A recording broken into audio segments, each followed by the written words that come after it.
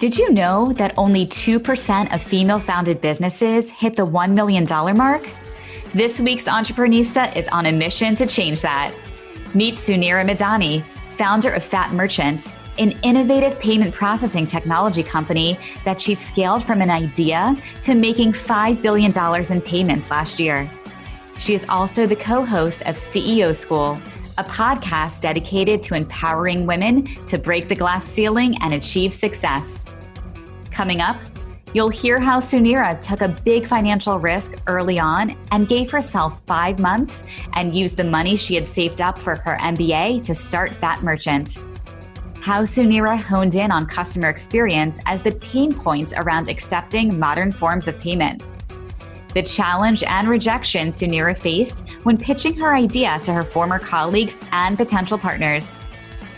We'll hear about the importance of embracing rejection as a natural part of entrepreneurship, how the COVID-19 pandemic impacted Sunira's company, and how she managed to continue to grow and thrive amid difficult and uncontrollable circumstances. Finally, we'll hear how Sunira uses a 3-bucket system to help her juggle all her priorities and thrive as both a business owner and mama. The inspiration behind the CEO School community and her mission to help more female founders break through the 2% club, and how her rise to success has inspired her to mentor and support other women to scale their own business. This is the Entreprenista Podcast, presented by Socialfly. It's the best business meeting you'll ever have, with must-hear real-life looks at how leading women in business are getting it done. And what it takes to build and grow a successful company. It's beyond the gram. With no filters, no limits, and plenty of surprises. Sunira, I am so excited to finally have this interview and record this episode with you. We were actually connected by email 2 years ago. I went back and looked at the date of the email in 2018 from Jessica. Sent an email intro, and I think it was right before you had your second daughter. And things were crazy busy. We never ended up connecting. And then she reconnected us this past year. And we just had this instant connection and bond over our businesses and shared love for being entrepreneurs and working moms. And I'm just so excited to finally sit down and talk to you today. I'm so excited to be here. I've been a huge fan of Entreprenista for years now. And you're absolutely right. I know that, as soon as we started chatting, we've been texting each other since we met, we officially met in quarantine. And it's always fun connecting with not only entrepreneurs, but also people that kind of just share the same values. I know Courtney and I haven't had a chance to really get to know each other, but it just feels like everything you guys have built at Socialfly really resonated with. I love the story, and I love just women empowering women. That is what I'm all about. And so when I get to find a powerhouse that has just not only built an incredible brand, but just gets me as a mother and just gets we started talking about the hard stuff really quickly. And it just goes to show it's real. And I love the realness. And I'm so excited to be here today. Thank you for having me. I'm so glad to finally meet you, because Stephanie has literally been raving about you since the day that you two connected. So I'm glad that they finally here. I was like, I found my soul sister, and she lives in Florida too. So we're all going to get to finally, hopefully hang out at some point soon, because we're all down here now. I'm so excited to be here. What do y'all want to chat about? So first of all, we have to give you a huge kudos and congratulations, because you were just named on an incredible list, 40 under 40. And I would love to hear, how did that happen in your story? Because you have built this incredible business over the past couple of years. And I can't wait to just dive in to hear, what the progression was, how you started and built this business. It's so incredible. Honestly, I still don't feel like it's real. I can't believe that we're talking about this. It really doesn't feel real. I've won so many different awards for the company, for myself. Fat Merchant has just been on this incredible trajectory for the last 7 years. And it just gets bigger and bigger and bigger from the media perspective. And then this year, literally last week, it's actually a week ago, I think it was last Thursday, I woke up to a Google alert on my phone, and there it was. I get Google alerts. I have to get Google alerts for what's happening at the company. We're mentioned in a lot of places. And I get the Google alert, and what did it say? What did the alert it literally say? said Sunira Madani named Fortune 40 under 40. Like that was like the alert that had popped up. And I couldn't even I couldn't breathe. Like it was like the most like out of body experience. I don't know how else to describe it. And it's just so humbling. It's so humbling. And it's just surreal. I really don't even have words. Like I walked over to find my husband. He was in the kitchen with my girls. And I was like, hey babe. He's like, what's up? And I'm like, so a thing just happened. What thing just happened? And I'm like, I think I just got Fortune magazine's 40 under 40. And he's like jumping up and down, screaming. I think like the pancakes were flying everywhere. My girls are like, what's happening? And I was just really calm because it really it still doesn't feel real. And I wish it did. Like, I think this is part of like the imposter syndrome that we face as women. It doesn't feel real. Right here in my office, I'll show you, there's like a little. I love your office. It's so cute. Pretty little awards section. I've gotten some really incredible awards like CEO of the Year. We've got Inc. Best Places to Work. We've got like really cool stuff. And still like when you get it, you're just like, oh, I can't believe that that's me. But I wish it was that first feeling is I'm so deserving of this. But that's never like my first feeling. It's always like, oh my God, Beyonce's on the list. Like that was the first thing that I saw. So you have clearly built this incredible, incredible business. And you've just mentioned all of these awards that you have won, but this did not happen overnight. You have put so much energy and effort and blood, sweat, and tears into building this business. So I want to go back and talk about what it was like starting the business. Like, how did you have the idea to start Pet Merchant? Yeah, so this is how it happened. I was working in the payments industry. So this is 2011, 12, and I was working selling merchant services. So it was literally payment card acceptance for small businesses. Credit cards were hot, like as much as it doesn't feel like it was that long ago.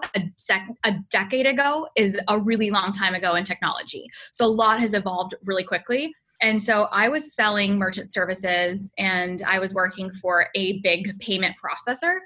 And as soon as I learned about this industry, I was really excited about working for this company, helping small businesses. We were becoming more cashless as a society. So I understood that credit cards are the future. I think at the time it was 60-40. So 60% of transactions were now run on credit card, which is a huge, the percentage of growth was really fast. So I was really excited to participate in this. And my background, I was a finance major. And so I was finance and marketing. And I happened to end up I was in sales somehow. So still with a finance background, my background was in sales, but I was finally excited to use my finance degree and my love of small business and do this thing. And within about 6 months, I learned that I hated everything about merchant services. And I thought I was just this crazy human, awful employee that would complain about everything to my team. And it was really around the fact that I would get kicked out of stores, Stephanie. Courtney, I would literally get kicked out. So I was a salesperson. I would have to show up field sales. So I'm going to date myself. Field sales isn't even a thing anymore. We're going to have to drive around into these plazas and brand new businesses and tell them about why they should accept credit cards and why they should use our systems to accept them. And I would get kicked out. I would literally get kicked out. And I'm like, why do people hate me so much? Why do they hate me walking into a store? And I just want to offer a really good solution. I want to help them. But here's what was actually happening is that payments was actually very commoditized and it was known as sleazy and salesy. And what it was is that the percentage, it was so expensive to take credit cards for a small business. And not only was it expensive, whatever they had signed up for, it was this never ending contract. They were in crazy equipment leases. Their contracts were auto renewing. So it was this industry that there's only a couple of giant players that were running, including the banks. There was no technology. There was zero value add. All it was take from the small business. Nobody was actually adding value to them. And so I flipped the gear and instead of going in and started to sell to the businesses, I would come in and just ask them questions as if I was a secret shopper about their payment processing experience. Oh my God, aren't they the worst? Tell me about what's happening. Why do you feel this way? So I really started to dive into the customer pain point. because I really truly cared. Like, this is just the kind of like person I was, like I am. I really wanted to, if I'm going to put my name out there for something, even if it's for the company I work for, I want to do it with like the best integrity. I want to do it for the best for the customer. And the pain point that they were having wasn't just about, it wasn't the fees. It was really about the transparency of it. It was really about that they're not getting any other value from it. It was the feeling that they felt that they were getting taken advantage of, and that they had 1-800 numbers that nobody would pick up the phone to help them when they needed it. And so I, started to learn about this and took, started to really deep dive into the industry a little bit more. I, grew in the company and was really trying to like make this impact. And something else that I learned is that the way that every payments company ever made money was just on transactions. So it was truly a transaction-based business, and like literally pun intended, like it's a transactional business. And one snowstorm, I was stuck in Dallas. And this is pre-subscription economy. So before subscriptions were cool, I was subscribed to every subscription that I could get my hands on. I'm obsessed with subscription everything. Came to software, whether it came to my apps, whether it came to boxes. And I got stuck, and I remember rerouting my dog's bark box, I think it was at the time. And that's when the light bulb goes off. And I'm like, holy shit, why is nobody applying subscription and payments? Instead of charging a per transaction, per volume, per whatever, we just charge them a flat monthly fee. And because Visa gives us the direct rates, and so the way that payment companies make money is that they mark up whatever Visa's fees are, and they have all these variable fees associated with it. So by the time it trickles to the small business, that's why it's so many fees. And I'm like, why isn't anybody doing subscription and payment? So I thought this was like the most novel thing ever. And I did what any like entrepreneur does, is you go straight to Google and I start searching. I'm like, there's got to be somebody doing this. There's got to be something happening. Found that there was nobody doing this. And I actually had no intention of wanting to start it. I took this idea back to my team and my bosses, and I booked my flight straight to Houston headquarters and got a meeting with our C-suite to say, I'm going to bring the best idea to our company, and this is going to be novel. And so I got the meeting, and I show up to the meeting, and I present the best business plan that I've ever presented. I had everything worked out. Like this was going to work, and it got rejected. What was that moment like when they said no? And why did they reject it? So why they rejected it? Because it was ludicrous. Like that literally was their statement of, it's never going to work. Right? Why would we want to like tell our customers what we're going to charge? Like this is why we don't need to do that. We make plenty of money. So like the gap range was like 40% in variable like savings that the customer would get. That's a lot of margin when there's only like a few players that controlled the space. Like there's no need to do that. And so one, it was around the notion of like, it's been done this way for 30 years, Suneera. So like, it's not going to work. Two, I'm not experienced enough. So to be honest, I wasn't, right? I was 26 years old. I didn't have all the experience in the world. I just knew small businesses. Like I was the front lines of these, like of my customers. I grew up with immigrant parents. And so I've worked in every small business ever that my parents had. Entrepreneurship was never sexy. It was a necessity for our family.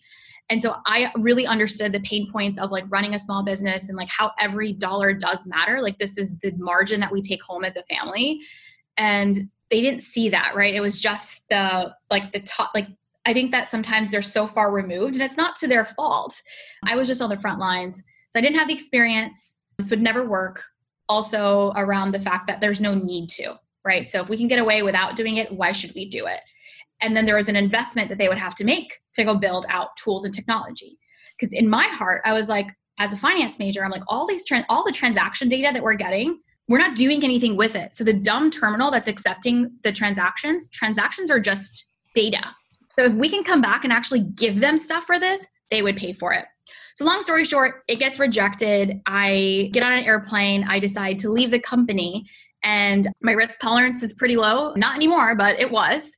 I think for most women it is. And I felt like, I'm like, how am I going to go find Mr. Visa? Like, it's not like opening up a cupcake shop or like opening up a store. Like I literally have to get regulation.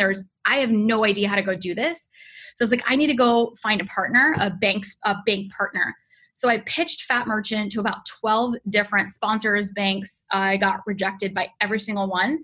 until I'm like literally in my mom's house, like crying to like my brother and my boyfriend and my family, being like, I think I'm gonna have to like give up and I'm gonna go get my MBA.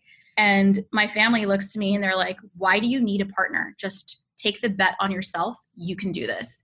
And I was my last choice. Like I was my last choice. I wish I wasn't my last choice. And I wish the story went differently. I wish I like walked out of that room and I'm like, I've got this. It wasn't. It took 6 months of me getting rejected over and over again and like no ounce of like confidence to be like, I can go do this. And my family pushed me to go do it. I had $20,000 in my bank account. We like pulled the money in and I gave myself 6 months. And in 6 months, we got the company off the ground. Our first year, we did 5 million in payments. The next year, we did 110 million in payments. The following year, we did 750 million in payments. Our year 4, we did $1 billion in payments. And our fifth year last year, we did 5 billion in payments. Absolutely incredible. And what a story of perseverance and just never giving up and not taking no for an answer. And I think that's what we see time and time again with entreprenistas is you can't take no for an answer. You got to just keep going because it can take a lot of no's to get to a yes, even if that yes is just yourself and believing in yourself. Absolutely. What do you think was the key to your growth over the last 5 years? So much there. Oh my God. We could talk about this for the next hour. Scaling and growth. I would say advice to many of the entrepreneurs listening is what's going to get you from 0 to 6 figures is not what's going to get you from 6 to 7 figures. And it's going to be different getting from 7 to 8 figures. I've had a lot of growth in a short amount of time, but I still had to go through each of those steps. And so the first thing that I would say to credit to the growth is resilience. And that is like a core value that we as entrepreneurs like need to have in order to succeed is we are going to get told no. There's going to be a shit ton of challenges that are going to come our way.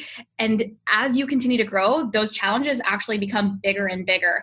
I always like to describe it. It's literally like a journey to the top of the mountain. Right. And you have to start like you're at the bottom of the mountain. You're not going to get to the top of the mountain. You still have to take your first step and then your next steps. So it's like one foot in front of the other until you get to the top. You have all these challenges that are probably thrown at your way, whether it's like controllable and uncontrollable. Right. So you have controllable things that you can fix. And then there's also uncontrollable circumstances. We're in one of those situations right now with COVID.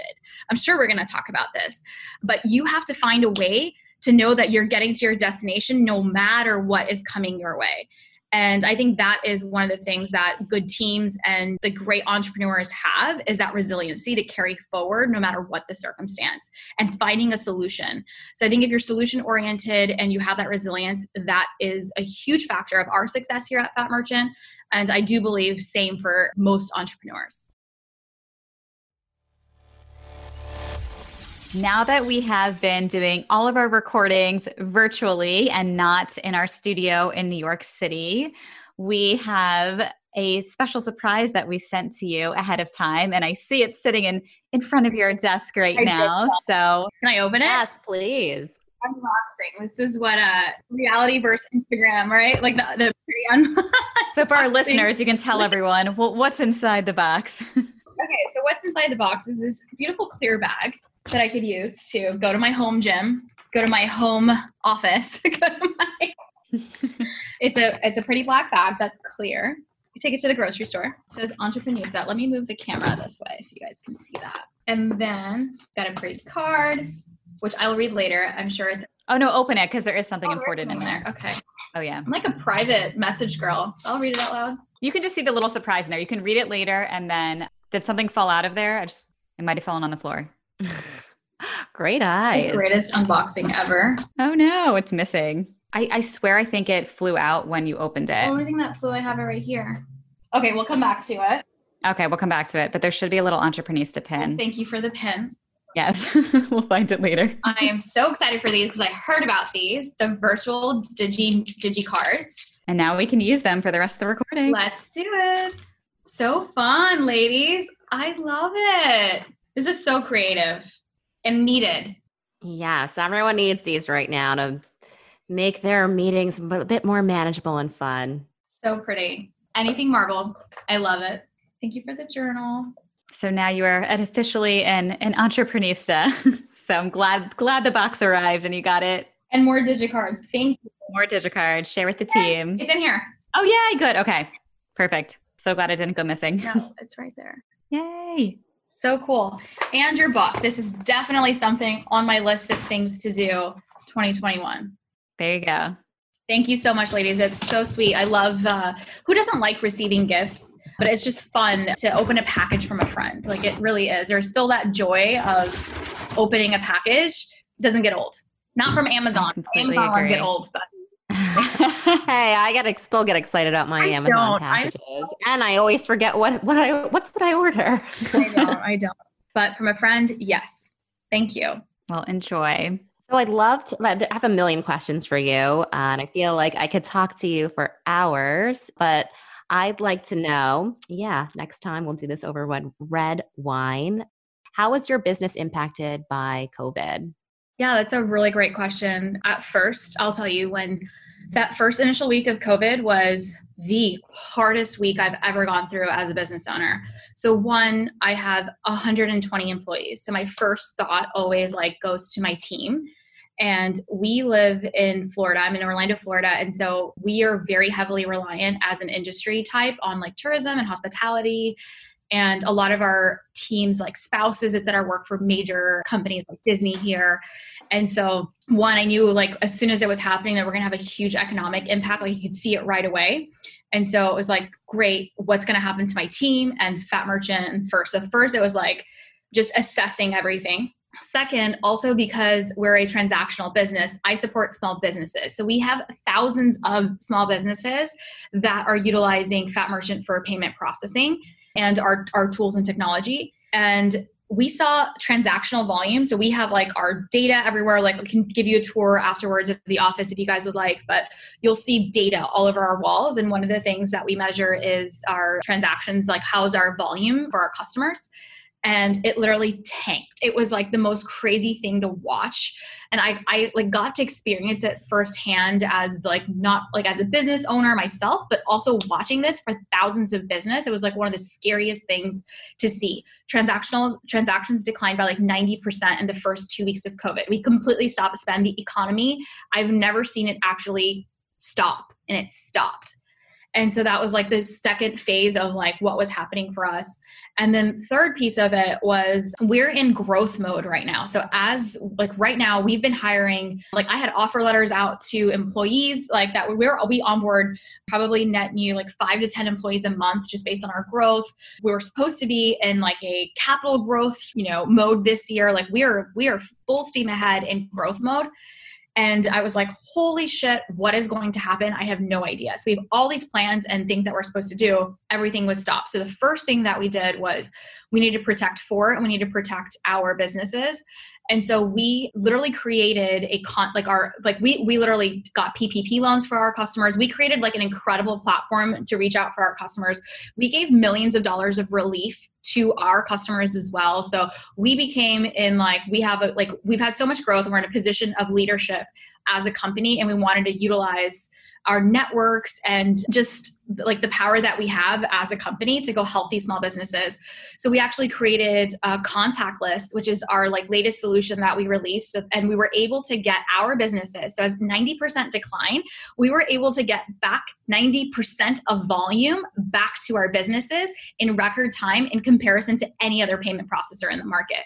So we released really cool functionality for them to be able to take payments over the phone and via text, and some really cool enhancements that we made to the platform right away. We partnered with GiftHub, which is a digital gift card company, and did digital gift cards for restaurants that were closed so that their customers could continue to support them. So we went into we didn't do anything net new from we weren't looking to go acquire a single new customer. We went into how do we help our 6,000 businesses and how do we get them sustained first and foremost. So that was the first thing that we did. And then what was incredible about it is had no plan of continuing to still grow there. We still ended up having record-breaking months every single month this year from a sales capacity standpoint. We've onboarded over 500 net new customers roughly per month since COVID, which is the highest that we've been in. And so it's really incredible that like, I didn't know my business there's no such thing as like recession proof, but we are offering such an incredible solution to the market. We also offer a ton of savings to our customers. And so that was like, it came back to the forefront of customers needing that savings, and they're trying to find ways to cut their processing fees or other ways that they can like save in their business to keep their businesses afloat. And so we are able to not only sustain our business, but we're still growing. I'm so happy to report that this is in Q3. We've actually, our plan for this year is actually, we're like, 20% up from our plan of like where we should have been.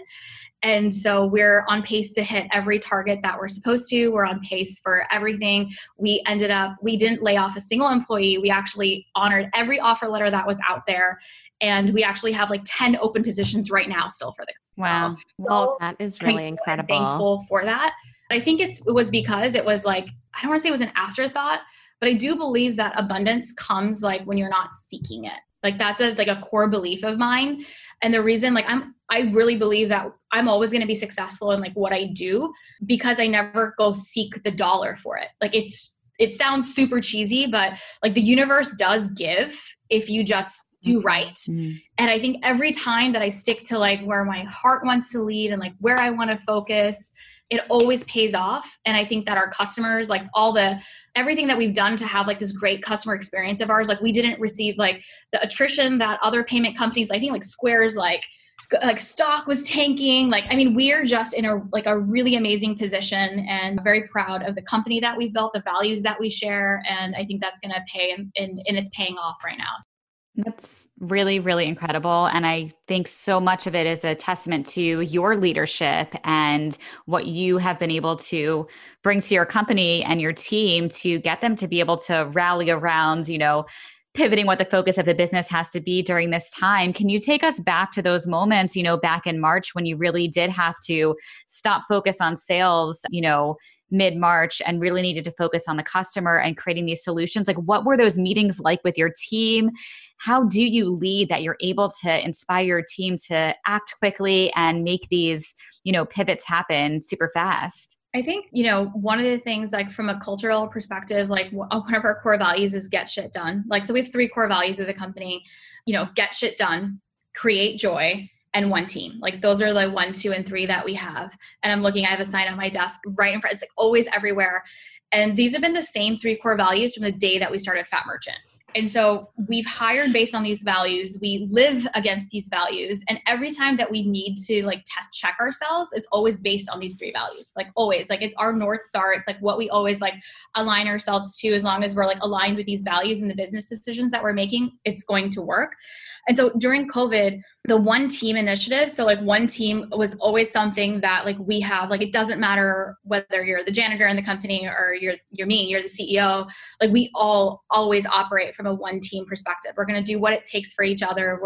This is not a culture that we ever put anybody else down. It's an uplifting culture. And I see that very clearly. And like, we have a pretty heavy sales team, and usually sales is really cutthroat and very independent. And our sales team is not like that. They come from organizations. That's what makes them incredible salespeople. But we have like team goals. And if like one person's not like hitting their goals, they all work and give up their things to like help this person succeed. And so I'm so proud of this value. But one team really extended out to like our customers in this scenario, where it was like, they're our team. And so what do we need to do to go get these? We were working, I kid you not, like it was like nobody left the office. Like, and COVID was happening. We're like completely in lockdown. We all had to like work from home. That was like another thing that happened. Like I completely forgot to talk about that. We had to take everybody remote in an environment for us that wasn't remote. We have like a really incredible office culture. And we're able to do that. And everybody was working nonstop around the clock with so much happening, especially with families and children, and people get like not having childcare and spouses being home and dogs barking. And then to put on like the most pressured work environment on top of that, our team fucking crushed it, dude. Like, I kid you not, I've never seen so much resilience in a team to say, we're going to go help our customers. We had customer outreaches. We reached out, did PPP loans for people, the gift card, but we did so many things. But it was really around, like, that's what was happening in real time. Nobody slept. We made it happen, and we made a huge shift. Like, we completely stopped product roadmap. We had a lot of, like, net new things that were supposed to come on the roadmap this year. And we had to pause it to go focus on going contactless, but that is what was happening during COVID. It was a lot of crazy, a lot. How did you stay sane during that time? Because we can definitely relate, given our experience navigating this time, and hearing you talk about it just brings me back. And now I need a nap. Now I need to lay down. How did you navigate that time? I don't know. I feel like I was in a coma. like I don't remember. Like it was a lot. Like I literally don't think I like showered for days. Like it was so crazy. And I think like a few, like I didn't even get to like, it was so much crazy from like not only an economic standpoint, everything that's happening for the company, from a health perspective too. Like I had am I going to see my parents? Like, am I not going to see my parents? Like my parents are like, I see my parents every single day. They help take care of my daughters. And it was like all of these decisions that you had to make. I work with my brother at the company. He's the co-founder of Fat Merchant. And so we were not even seeing each other because everybody went into like true COVID lockdown mode. And I don't even remember what that was like. I didn't have childcare because we wanted to make sure, like it was all of these things that we were trying to follow. I don't know. I think that what got me through it was, again, that resilience, prayer, just being grounded and like trusting the fact that we're all going through this. I think that was another thing that was really unique about this situation, is that we were all going through it. It wasn't this like unique circumstance to Suneera at Fat Merchant. It wasn't this unique circumstance to Stephanie and Courtney at Socialfly or whoever else, right? Like it was like this shared suck. And I think we just like embraced the suck. And I was like, okay, how are we going to like do this? And I actually think this was like it sucks so bad, but I do think that it's like changing business for the better in so many ways. And I see it in the shift that's taking place for women in the workplace. And they're like, that it's okay that, you know, like I see men taking care of things that they haven't done in the past. I see employers being so much more flexible and empathetic, knowing that there's like humans on the other side. Like there's so many good things, there's silver linings out of COVID that I think will make a really good impact. And this is how businesses should have been operating. And so the ones that didn't make it through, or the ones that like, we didn't think about our customers, it wasn't an afterthought. We've always thought about our customers. That's why they didn't leave us. That's why we were able to focus on them. Companies that were like, oh, we need to now think about our customers so we don't have attrition, that's not going to work for them.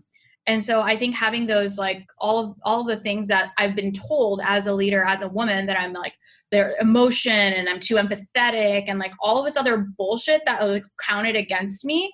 I am so proud to say that because of all of those things that I had in place, that is like the reason why Fat Merchant is succeeding and is going to continue to succeed. So let's lean into that.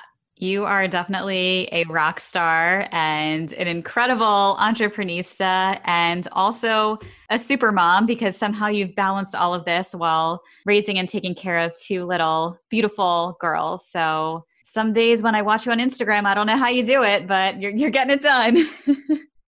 It's not easy, but I think it's like, to that, I have like a principle I'm happy to share. I have a 3-bucket principle if y'all want to hear about it. Yes, I definitely want to hear it. So I believe that like we have seasons of our lives, and like there's just different seasons of things. So you can't just pick like your 3 things, or your 3 buckets are going to change as you grow and things are going to evolve, right? So my 3 buckets from when I was in college are like definitely not the same from like even last year to this year.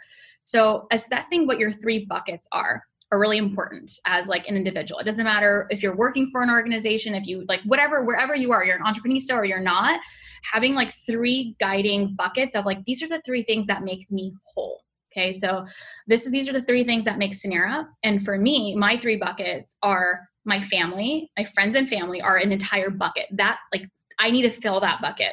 Fat Merchant is my bucket. That is like always going to be a big bucket of mine where I'm going to spend my time, my heart's there, my energy. And then I have a 3rd bucket, which is like my mission to help women. Like this is like a bucket that I've always had, but like it became a real bucket over the last like 2 years as like a season for me, or like as a bucket for me. So these 3 buckets are important. You can't add any more buckets. Okay. And and people are like, how do you balance? Like, how do you balance mom life, work life, giving back? Like, how do you balance all of this?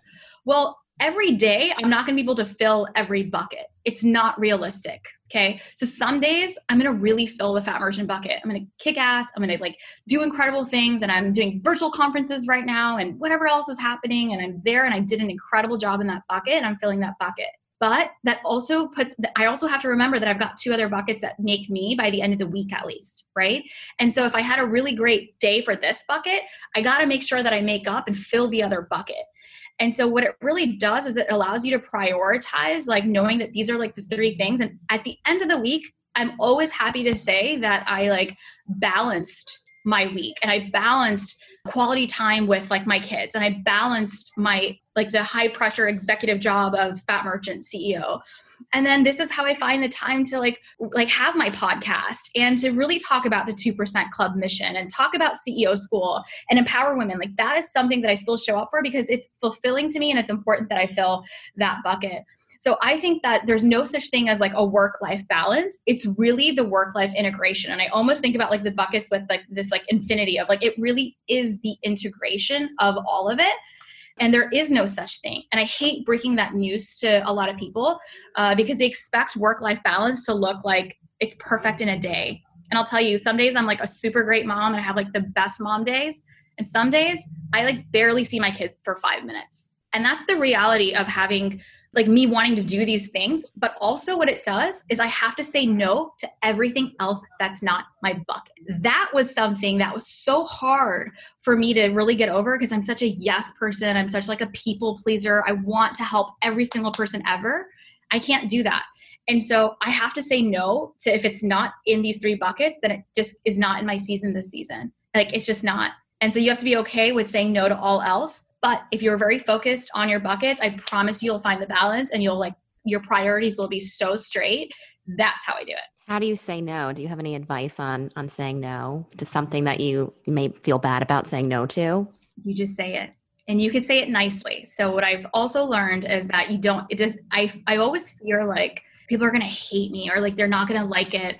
And so I always try to use like, I'm always overly nice, even trying to say no. You don't have to. Like, it's okay to say, hey, I really appreciate this request, right? So you can always start by like thanking them for the request, or I'm so honored that you thought of me to be here, right? However, right now is just not the best time.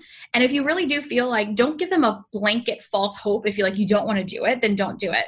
You can invite them at a different season, or you could say, hey, this is another channel that I do it by. Something I have to say no to often, which I hate saying no to, is mentoring. Like I would love to have a coffee date with a bajillion women. Like I would love to do that. I can't do it.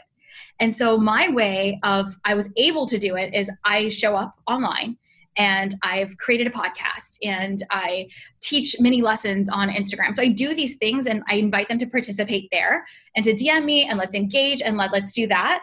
But that way I can reach one to many and not one to one and still have a great impact. And so I think there's ways that you can say no and still be inviting. It doesn't have to be a harsh, no, I'm being an asshole. And I think that I'm still working on this. Like setting boundaries for me is not something I'm good at. Like this is something definitely I'm still growing with.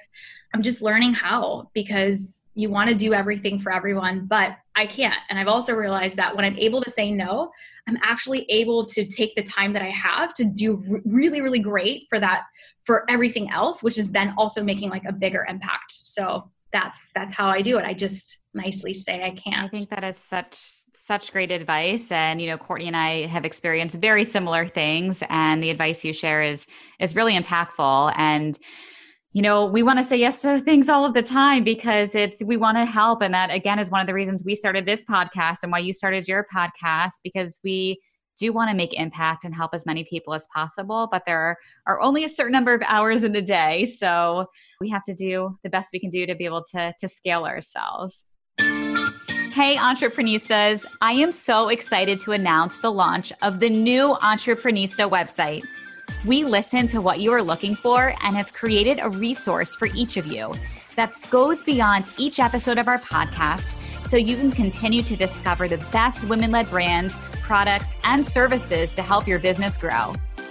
We will be featuring more stories from female entreprenistas, business leaders, and we'll publish exclusive content and interviews on the website to continue to provide you with as much value as possible. Be sure to check out our Entreprenista shop filled with branded merchandise and our Entreprenista picks featuring discounts and special offers from your favorite female-led brands. We've created a special coupon code just for you for our launch for all Entreprenista swag. Use code podcast10 at checkout. We can't wait to hear what you think, and thank you so much for being part of our community. Head on over to entreprenista.com to start exploring and use code podcast10 at checkout. Suneera, so I was on your podcast recently that you launched, and congratulations on the launch of your show. Thank you. It was such a fun episode. I highly encourage everybody to go listen to Stephanie. It was so great. I loved all the nuggets that you shared with our audience, and I'm so grateful. Well, I want to hear more about your inspiration to start the podcast. I know you mentioned before, same as us, so many people wanted coffee dates to be able to pick our brain. So you started the show, but you have really started, picking up traction and building this awesome community that I know a lot of our entreprenistas would love to join as well. Yeah. So CEO School is the community that I'm building. And it was not, again, intentional to build. I think what was happening is I started sharing my story on social media. So a couple of years back, I think it was like 3 years ago, as I was raising venture capital. I know we didn't even get to talk about venture capital. I raised $20 million in venture capital. Both times I was pregnant. I raised money out of Orlando, Florida. It was very difficult to do. Less than 1% of venture capital goes to minority founders. And I was able to do this and really scale Fat Merchant. And I was sharing this crazy exec life that I was living. And at the same time, I had 2 little babies. I had 2 kids along the way. And I was struggling with working mom life. And I was literally would just show up on Insta stories. I think Insta stories had just come out. And I'd be like, oh, I'm like dropping my children off to daycare. And then I'm walking into a board meeting. And it was just this crazy juxtaposed life that isn't ever shown. And it started really gaining a following and a momentum, and I spoke at a lot of conferences. I'm all about female empowerment. And so this Instagram started growing, and the hashtag mom boss was my account, literally it was at mom boss. And from there, the community, it wasn't just, so there were half my audience was working moms / entrepreneurial mothers, but the other half of the community was just entreprenistas. They were women that were looking up to me. I was in the process, I didn't even have a $1 billion business. I was in the growth journey at Fat Merchant, but they wanted to see more of the behind the scenes, what it takes and what my day looks like and how I fit everything in and what are my productivity tips, what are business tips. So I learned that the audience was actually more entrepreneurial than I had thought. And we were talking about this, Stephanie, earlier, is that I couldn't do every mentor meeting that I wanted to. I couldn't sit here and coach every person. And I tried different ways. I tried putting together mini groups. I tried scaling it in different ways to say, how can I show up and help these women? But it just wasn't scalable. And was fortunate enough last year to meet Shannon Monson. She's my partner at CEO School. I went to go speak at her conference, and on stage, I'm presenting my keynote. And something that I always share in my keynotes is that I didn't go to CEO school. That is something that I always say. It's, I don't know if I was telling somebody else earlier today on I had $20,000. I was telling you guys, I had $20,000 in my bank account. This is mom brain right here. And it was for my MBA. And if I was going to fail, I was going to fail. And that was what I wanted to do was I'm going to take this risk. I'm going to go do this. And if it doesn't, I'm okay with it. But I was giving up my MBA money. That was the money that I had saved. And so actually I wasn't telling you guys, not mom brain. I was telling my copywriter today. So correction there. And I was telling her that one of the things that I see for women is that we're just not risk averse. And I remember just going back even to my story of, I thought I needed to get this MBA to get to the next point. And when Fat Merchant started succeeding, I always felt like I didn't have the experience, the education or CEO school, and still all of this was happening around me. And so that was where CEO school really came from. And it's really this notion that it doesn't exist. CEO school is not, it's just your experience. And I think we as women really limit ourselves. We have all these perfection tendencies that we must have this checklist of things done in order for us to make certain moves. That's on everything in our lives. That's not just in business. We do this all the time, all day long to ourselves. We are serial perfectionists, and it's not our fault. It's how we've been raised. It's how society treats us. We should be pretty and perfect and sit on the side and not get hurt and not take risk. And we're completely different with our boys. And it's not, God bless our parents, but it's just how we've been raised as a society. So it has all these effects. So CEO school was something that it's like a fun saying that I always said in interviews is like, I didn't go to CEO school, and it's just a knock at myself. Like, it's a joke at myself that like, look at me, I'm sitting here, but we can all do it. And that's the story, is that we can have it all. And Shannon is an incredible entrepreneur. She's been helping women start online businesses for years. So much success that, so many hundreds of women have gone through her programs. And last year we decided to take my tribe of people and combine this tribe together to really form a community online. And it's just women supporting women on the mission for the 2% Club. And so what this is that less than 2% of female founders ever break $1 million in revenue.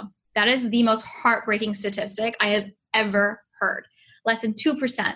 Men are 5 times more likely to have that success, even just by being men. Like, that's the sheer truth of it. And I really started to try to uncover why this is true for women. So why am I such a novelty? Why are Stephanie, you and Courtney, what made your story so successful, and how can we replicate, like, what made us so special? And when you look at it, it's not like we had fancy education. We didn't have fancy parents or background or celebrity reviews, or we went viral somewhere. It's not how it happened. And what stops the women that don't make it there? So I've been doing a ton of research and just talking to hundreds of women on their story, their entrepreneurial journey. And the one thing that I've learned first and foremost is that we don't even dream big enough. Like, that's the first thing. So we believe as women that to be successful, it's a 6-figure mark. Like, that is what we believe as success. No one's even taught us that we have the ability to have a 7-figure business. And I think that that's like the first bar that we must raise. And I don't see that being talked about in anything in entrepreneurship. So we've got a lot of great communities for entrepreneurships. And I am so excited that I'm not coming in a position of just starting from there, because there's so much groundwork already laid in female entrepreneurship. But I want to raise that bar a little bit for us. And I want to challenge us to say we should not only just start businesses, we shouldn't just scale businesses. We should fucking have $1 million businesses. And I think that is not there in the entrepreneurship business world. And that's what I want to challenge. Is I wish somebody had challenged me. I didn't think that I would, like, this was going to be my story. And I think most women that are in this fictitious 2% club that I call, that wasn't your plan. Like, you weren't like, this is my only goal. Nobody ever taught you how to dream to be a millionaire, like a million business, but you got there. And so I want to share those stories. I want to learn from these experiences, just like you guys are sharing my story, so that, people can actually take real tactical takeaways, and then actually want to build out real curriculum around that. And so that's kind of this journey that I'm on right now, is how to tactically take some of these learnings. What are the things that we're not doing? So one, we're not risk averse. The second thing that I found is we don't hire fast enough. We don't hire strategically. We hire just to delegate. So there's a couple of things that, like, these are the things that I believe that we're going to really help push women in their businesses to really scale. That is what CEO School is all about. It's this mission to break the 2% club, because we believe that the statistic should be 100%. That's incredible. And thank you so much for sharing. And I know you talked about giving before, that hearts and yeses to that.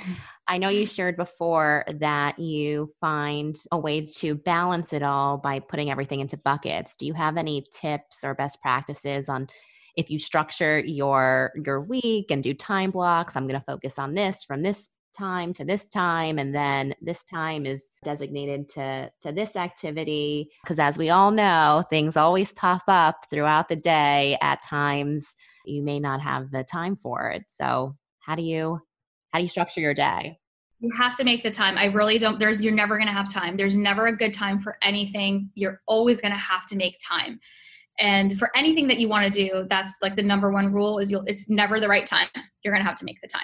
How you make the time is, I'm a huge believer in like my calendar. So everything is Google Calendar. So some tactical things that I do is I will make sure that everything in my week is based on my 3 buckets is on my calendar. So even like quality time with my family nights, it's Friday. We do pizza and movie night every Friday. And that is something that is on my calendar, like everything, whether it's my health and fitness, I put that on there, whether it's my work schedule is on there. And then even things that I'm trying to make time for is definitely, I'm a huge calendar utilization, calendar blocking, so that you feel focused in those times and are able to give like energy maintenance as well through the week on the certain things that you need to get done. So, and you can zoom out and then you collectively look at that for the month as well. Like you heard me say it, I don't believe that you have to do everything in a single day. You don't have to. You could set your major goals and take your goals and, do them one bite at a time. So I really believe in sprint planning. This is something that you can follow me on Instagram at Sarah Madani, and you can go into some of my mini trainings, and I have some sprint planning workshops in there. And this is like how tech companies give, like if they need to create a software feature, this is how the developers, like how they break out their time and how they like get this big feature done. It's the same concept that you can apply in your everyday life. So sprint planning for me would look like, great, I want to launch a podcast, right? Like that's a big project that may get added to my plate, right? That's something that I'm like, I don't have time for. I can't do this right now. How do I fit it in, right? And so you take a big project like you're launching a podcast or you're writing a book or you're trying to start a business or whatever that looks like or something even within your business, but it's a time consuming piece. You break out that initiative into mini initiatives. So you're like, great, what do I have to do in 12 weeks to get this done? Let's say if you're like, I'm going to give it 12 weeks, so I'm going to do it in 3 months. And then from there, you're like, what do I have to accomplish in month 1? What do I have to accomplish in month 2? And then what do I have to accomplish in month 3? Then you break that down even into further by weeks. So you pretty much do like a 12-week plan of like, here's the mini goals that I have to do in order for me to get to my big goals. And that is like sprint planning, something I do for like a big initiative to kind of fit that in, because otherwise I can't just take a week off of mom life to be like, I'm going to go do this. I can't just take a week off of fat merchant life that I'm going to go do this. So you have to incorporate that into your process every day. And that is how I accomplish some big things in the time that you're like, how do you add something that new? But just good calendar blocking is really important. And I think the bucket principle is going to help a lot of people in getting things organized. You have shared such incredible, useful tips for all of the entrepreneurs that are listening. And I wish this could be, I keep saying, a 90-minute episode. I think when you have time to fit in one of your buckets, we're going to have to record a whole other episode with you, because you have so many wonderful tips to share on productivity and on running a business. We didn't even get into the process of fundraising. So we're definitely going to have to do another episode. Sunira, what would you say that being an entrepreneurista really means to you? That's such a sweet question. To be honest, it's a responsibility. Like to me at this point, like being an entrepreneurista is a responsibility that I don't want to take lightly. I want to show up. I have to show up. I want to be here to show women that we can accomplish our dreams. I've always been one that's been told no every step of the way. I'm too young. I don't have the experience. I mean, you name it, I've gotten that no. And I think like the factor, like we can all achieve it. We all have that. My father, used to always tell me when I was a kid that, Sunny, you have it. Sunny is my nickname. And he'd always say, you have it. And I didn't understand what it meant until actually last week. And I wrote that on like my Fortune 40 under 40 LinkedIn post when I like finally posted about it. And I talked about that I didn't get my dad. He actually passed away earlier this year. And I finally get it. I get it. And it is just this, it's just this feeling. It's this like, it is this magic that we all have inside of us. And it's just how we unleash it to the world. And it's like what we do with it is so important, but we all have it. And we really do. And I think that the world has just missed out. Businesses have just missed out because so many of us don't unleash the it. And so I feel like being an entrepreneurista is that responsibility to show women that we can have our dreams. We can be in the boardroom. We can be incredible mothers. We can have $1 million businesses, and we can make an impact too. It doesn't have to be this or that. And that's what I've always been like, I've seen my whole life is you either are like you can be incredible in your career or you could be a mom. Like it's never this and that. Either you can be really successful and have money and money's bad, or like you're not going to have an impact, or you're going to be viewed as something different. It's not. Money isn't bad. It's just money. And I can make an impact if I have it too. And so I think it's like this weird like unlearning of all of these things that we've psychologically learned. And so being an entrepreneurista is a huge responsibility. Thank you for giving me the title of being an entrepreneurista. I'm so honored for it. I don't take it lightly. And I hope to make you guys proud and to really show women that we deserve to have it all. Oh my gosh. You could not have said it any better. I was going to say this. Pick me. Yes. My favorite part. I love your mission and what you're doing. And I know we're going to be able to continue to collaborate and help all of these women get to $1 million and beyond in business and be able to have it all, because it is possible to be an incredible mamaprenista and entrepreneurista, and you're definitely a testament to that. So thank you. Where can everyone find you, follow Fat Merchant, follow CEO School? Give us all the plugs now. I'm just on Instagram. I think that's like the first place to start. So you can follow me on Instagram at Suneera Madani. So it's just my first name, last name. And then you'll find Fat Merchant from there as well. It's FATT Merchants. You can find us online. So if you are a business owner and you want to check out Fat Merchant, we have some incredible tools for payments. If you're accepting payments in your business, which of course you are if you're a business, you need Fat Merchant. So go to fatmerchant.com. And you can also follow CEO School at CEO School on Instagram. It is a super fun community. Definitely partake in it and follow us on iTunes on the podcast as well. And that's at CEO School. Thank you so much. This was so much fun. I'm Stephanie. And I'm Courtney. And this is the best business meeting I've ever had. You can connect with us at socialflyny.com and follow us on Instagram at Entreprenistas. Check out all our latest episodes at entreprenistapodcast.com. Thanks for listening.